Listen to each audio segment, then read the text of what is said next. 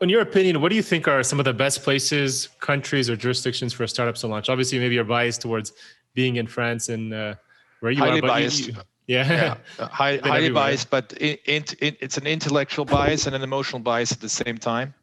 So I'd say, I first of all, I've worked in at least 30 different countries in the last 28 years. Clearly, what drove me early on in my career was the US. I worked in Latin America, in Central America, in other parts of Europe, and everybody has their opinion on that. So clearly I'm going to be subjective about what I'm going to be saying. We as a team did a lot of research in 2017 prior to deciding on France. And we had 4 or 5 candidate countries in which we wanted to settle. And we ended up settling on France after Emmanuel Macron became president of France and radically changed the landscape for startups, coined the term, English term for France, the startup nation, created the French tech label, et cetera, et cetera, et cetera. I would challenge anyone today into a debate as to which country has done the most and is offering the most for early stage startups. And I would challenge him and probably come out a win. I'm a former fighter, so either way I'm going to win. But in this case, what were the 4 countries before I say that? What were the 4 or 5 countries that were on your list? So in Europe, you definitely need to look at Estonia, right? Very proactive. Everything is decentralized. You can create a company within 45 minutes, et cetera, et cetera. But if you're looking to raise money, there's always going to be, former Yugoslavia, for those of us who are old enough, right? Question mark, right? Small country. If you're building something for the Estonian market, can you really scale it across Europe first, then the rest of the world? Right. That's an issue. I would say even a small country like Macedonia, 2 million people, right? Very proactive, highly skilled engineers coming out of top engineering schools at a low cost, which is important. Yeah. But all things considered, France is a sizable market, 67, 68 million people. It is the second largest economy in the EU zone. It has tremendous startup incentives. If you look up French Tech Investor Visa, you have talent passport visas. For example, it took me 2 weeks to get my Panamanian engineers to France, quote unquote, import them. The day they came, the next day the kids were in school. They were still jet lagged. They came with 5 kids, 3 and 2. Right. So a lot of the barriers of entry, because if I mention anyone to the US right now or in Canada, you have to go to France. You could say, the French bureaucracy, et cetera, right? To a certain extent, that is still true. Nowhere near as much as it used to be. And what we do internally at Unicorn, we take care of it all. So you don't have to worry about it. We hand you the keys. Here's your desk. Get to work. In terms of growth levers, which helped you kind of grow your business, do you have any recommendation for other SaaS entrepreneurs, maybe who have similar markets as you, similar kind of target audience in the B2B, kind of B2C space? What have you seen, work really well for you guys? So the really interesting thing about our business, and I think this is true for all businesses, is that the marketing channels change over time. In those early days, you can do a webinar with 50 people and make enough sales where it actually like moves the needle. So early days, we were doing lots of webinars. We had an affiliate program that worked pretty well. Getting our customers to refer their friends, that sort of thing. Getting people to blog about us, create YouTube videos about us, et cetera. But in the backbone of all of that was our content marketing machine. So we now have 5 people whose full-time job is to create articles, videos, guides, tutorials, tools, et cetera for us. So content marketing has been a big source of customers and leads for us. And that was really important for me when we started that about 3-4 years ago. Was SEO and content takes a lot of time, and this is a business that I want to build over the next 100 years. Obviously I won't be here, but over the next 100 years. So I needed to establish that really early, and I wanted to be the sort of leading voice for the creator community. So I think for any SaaS business, content is just killer. But you got to start it early, and it can take, a year or 2 years to really build up. So that's kind of been mostly where we focus most of our time. But in the last few years, we've actually been spending a lot more money on paid marketing. So paid marketing wasn't working for us in the first few years, but now it's a huge source of new leads for us. Makes sense. Have you, what would you say are, maybe the biggest failures in your growth strategies? I know you mentioned like you've done some product launches, maybe not a failure, but have you done any kind of other experiments that you said, you thought would work and maybe isn't worth it for your business? Yeah, definitely. But I would say that one of the important things to do is, the thing that didn't work last year could definitely work this year and could definitely work the following year. So we're constantly like retesting on things that haven't worked for us. As example, paid marketing didn't work 2 years ago for us. So similar things, like we launched a podcast. We spent almost $50,000 producing it, did a whole season. That really was a bust. Really? I think like we didn't have enough distribution probably. And I think we got under 1,000 listens per episode, which is fine. But I think we were hoping to at least, maybe break even on it or something like that. So that was something that sort of failed for us a couple of years ago, but I don't necessarily think, I think we could revisit it in a year or something and maybe it will work. What else? We've had things that for example, we ran an online conference last year, which more than broke even. But we're really excited about running it again this year and using all the things that we learned from that original conference and making it better and hopefully making it even more profitable for us.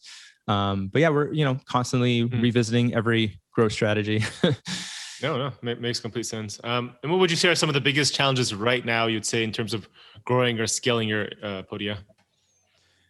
So I think, there's a bunch of different ones across, every department. In the product and the development department, the biggest things for us is that, we have a very technically complicated product. We've got a lot of things going on behind the scenes.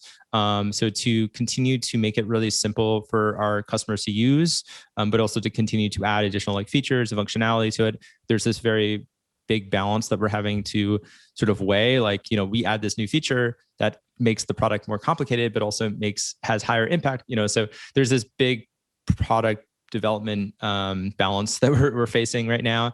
But it's been going great, and I think we're treading the line very carefully. In terms of sort of more the business as a whole, we're hiring a bunch of different positions, mostly lots of developers right now. But it's hard to find great talent, in tech. It's just difficult. Sure. And, especially for us, we were a fully remote company since day one. And it was very easy for us to differentiate ourselves in the hiring market because if you want to work remote, come work for us. But now every company is remote and a lot of companies are going full remote. So there's way more competition for job postings. But we have a really great place to work. So we do get a lot of good applicants. And then on the marketing side, it's really just about, continuing to scale all of our channels and, seeing better numbers this quarter than last quarter. Of course. Yeah.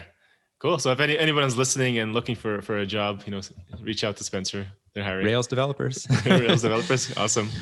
Who is the ideal profile of founders that you're partnering with? Do you have a specific skill set or experience that you look for that you found to be working best and end up succeeding better than others? Well, yeah, it's funny. One of the biggest tells for me normally is if somebody's very secretive, then it's normally it's a sign that they're going to be very hard to work with, because I think that it's one thing to come with me and say, I have the cure for cancer, right? If you have that, you shouldn't even talk to me. Just go patent it, and you'll be fine, right? There's some ideas that they have the market waiting for them, right?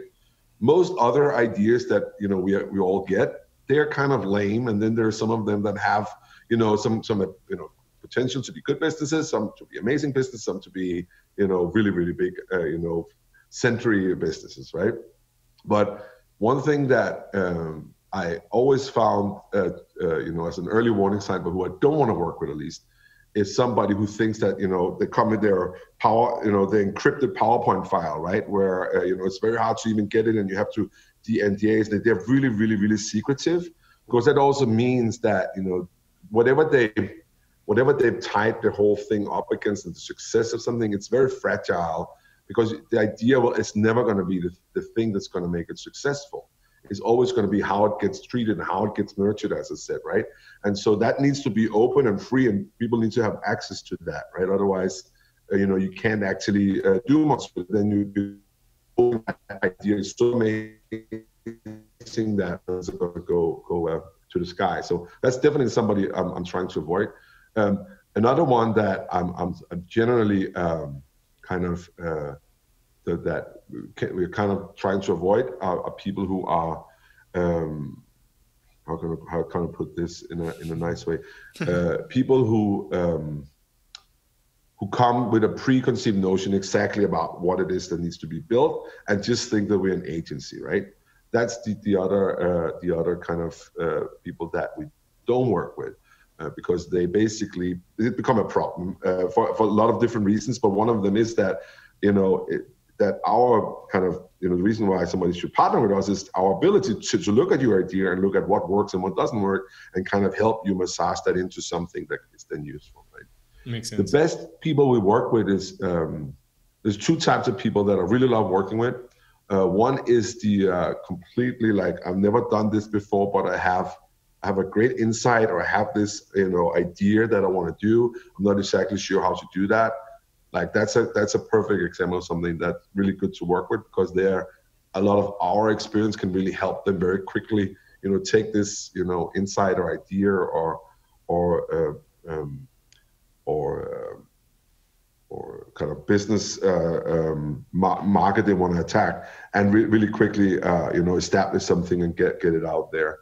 And then the other one is the very numbers-driven, analytical, numbers-driven sales guy, right? It just looks at the numbers and it kind of doesn't really care about being secretive and all these other things, but just like look at metrics, and it's really good at measuring. It has a very good intuition around how to approach this, right? Like they can look at something, they know what to derive out of that. They're almost, I think that they're probably my favorite to work with, because they're very opposite in many ways of the kind of person that I am. And so like that complements each other really well, because I could then take some of the more fuzzy parts, right, and add to whatever they comment. So they provide the insights and the analysis of the data, and then I can kind of help them, or we can help them basically, approach that, right? Yeah, so don't be closed-minded, folks. Don't be secretive. Come in there with an open mind, and and I have that same problem. I'm very analytical, so I look at numbers, data-driven decisions. That's a lot of my thing. So I like to partner myself and be around with other I would say creative folks, such as Alejandro, our producer, to help kind of balance that out. And I find that helps a lot. Do these founders, are they coming to you with the idea and say, hey, let's do this? Or are you also going to, validating the idea with the corporations? You talk to Skype and say, hey, Skype says we have this problem.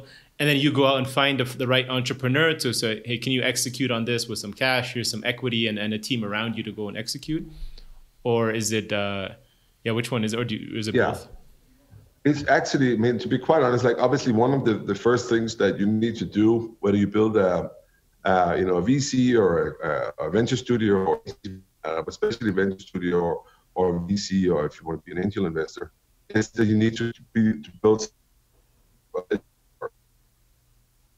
to make sure that you have the right people come by you and introduced to a lot of ideas.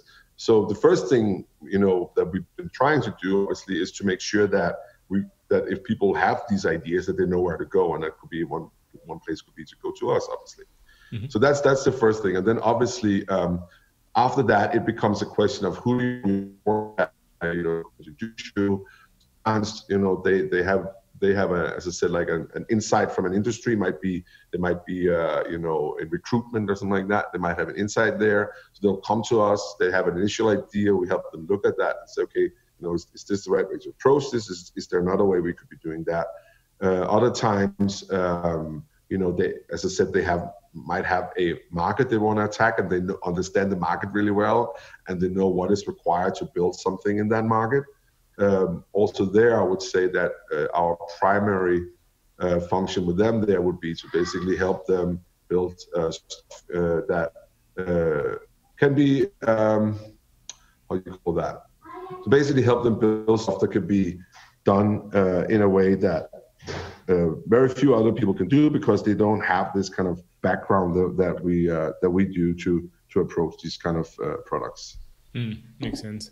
And then kind of just on adding to that last point of where we were talking about, some underrated growth strategies that maybe people don't think to apply to their startup, and they come to you because you have those 2-3 skills. Keep it simple, really good copywriting, with a nice design. Is there anything else that people can look at when they're first starting off that could make the big difference? To be quite especially so, like if you want to start a marketplace, for instance, just as an example, one of the things we normally suggest is start a mailing list, right? There's like some really simple ways where you can very quickly get up and validate whether you even have a business. I think that's one of the first things actually that a lot more people should be thinking about. You don't necessarily need an app to begin with. You might just need or a website for that matter, right? Or you might be able to do your whole service just doing text, right? So there's to begin with, it's like what really matters is you're trying to figure out whether there is a business here or not. When there's some people who's willing to either spend time or spend money to participate in whatever it is that you're trying to build, right? And so if you can validate that very quickly, then you can figure out whether it's even worth going to the next step. So I would say that's one of the primary pieces of advice I would always give is don't just assume you need an app or a website or something like that. Figure out what you're really trying to solve here or optimize or figure out, and then find the fastest way you can do that without even having to come to someone like us. You don't have to do that, to be quite honest. Often, if you approach this Weekend Hacker, which is this kind of place for people to exchange skills. I'm a designer, I have design skills, but I need some development skills. That was started, literally I posted something on Hacker News, right? And then I had a mailing list set up, and before I knew it, I had like 8,000 people on the mailing list, right? And then after that, we turned that into a website, and we probably even did that too early, to be quite honest, right? But there's many things you can do, because at the end of the day, especially if you're building marketplaces or social networks, stuff like that, it's really about putting people together, giving them a forum to basically be in. When it comes to other types of businesses, tech business, stuff like that, again, it really comes down to, as I said, like clear communication, to be quite honest, and that could be done many different ways. Obviously, one of them is design. Another one is make something extremely easy to use.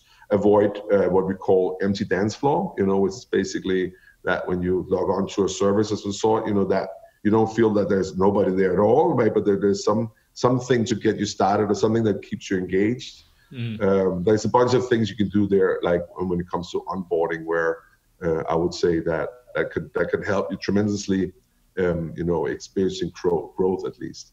And then, at the end of the day, build a company that where you understand why you build it, right? Where you can kind of your intuition works for you, that you can make right decisions, which I think is often underappreciated, because it's always about finding that market opportunity. You're looking for a specific market, but some people we work with, some companies, they came to us with one idea about wanting to do a advertising engine for the real estate world, right? And it was like an architect company, and then we started talking to them. It's like, well, what's your background? Like, do you have any technology background that allows you to build like this ad tech thing you want to do? And no, they didn't, right? And so we ended up, saying, well, what can you guys do, right? What do you actually have? What are your superpowers that nobody else have?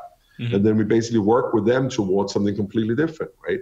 Which was like, they had a lot of connections to a lot of different types of experts, and that actually allowed them to kind of build a referral network for these types of people in the real estate world, right? So again, there's always these simple things that works really well, and then there is some clever things, the growth hacks that we all know about, that Airbnb did or Reddit and stuff like that, obviously.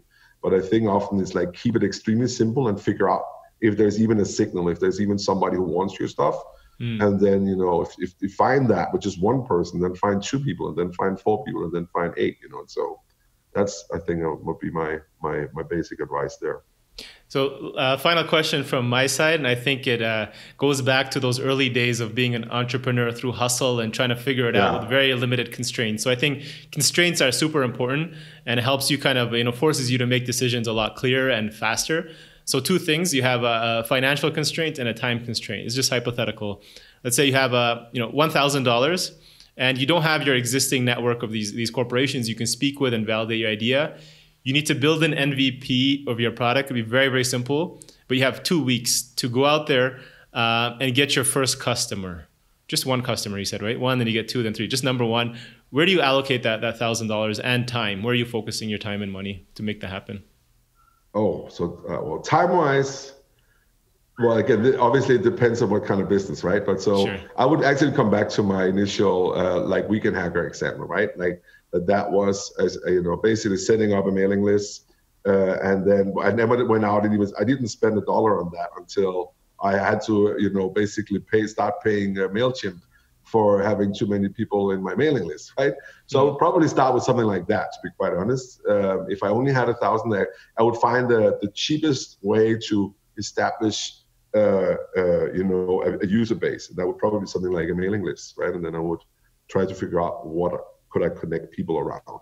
And then, spend a little bit of time setting up a website. But even that kind of stuff today, again, most design is solved, right? It's not like that there's like some unique, way to have people be onboarded to your website. A lot of these design patterns are already established. So I probably would even be so lazy as I would go out and find an existing template, to be quite honest, of something. Just change, a little bit, have a logo, maybe change some colors, obviously do some work with the text, and then I would like figure out what I could convince people. Maybe I have $500 left. I would spend them on Facebook ads and Google ads and see, if there's any givers and takers there. I think that's the way I would probably approach that. Nice. So build a simple page, get some email lists going on, and then find a way to drive traffic, paid $500 through Google or ads, and see if people are subscribing and gauging interest. Something like that. That would be that would be the right way, I think, to approach that. And that because you could pivot 1,000 times with this, right? Exactly. Thank you all for watching this episode and joining SaaS District today. Don't forget to like, subscribe, and hit the bell for future episodes where we interview top leaders in the SaaS industry. If you're a SaaS company looking to grow and unlock the true value of your business, get in touch with us at Horizon Capital, and myself or one of our consultants will provide a free assessment to help you get there and hit your goals. If you have any feedback or suggestions for this podcast, please comment down below and help us improve our content for you all. Thanks again, and see you on the next one.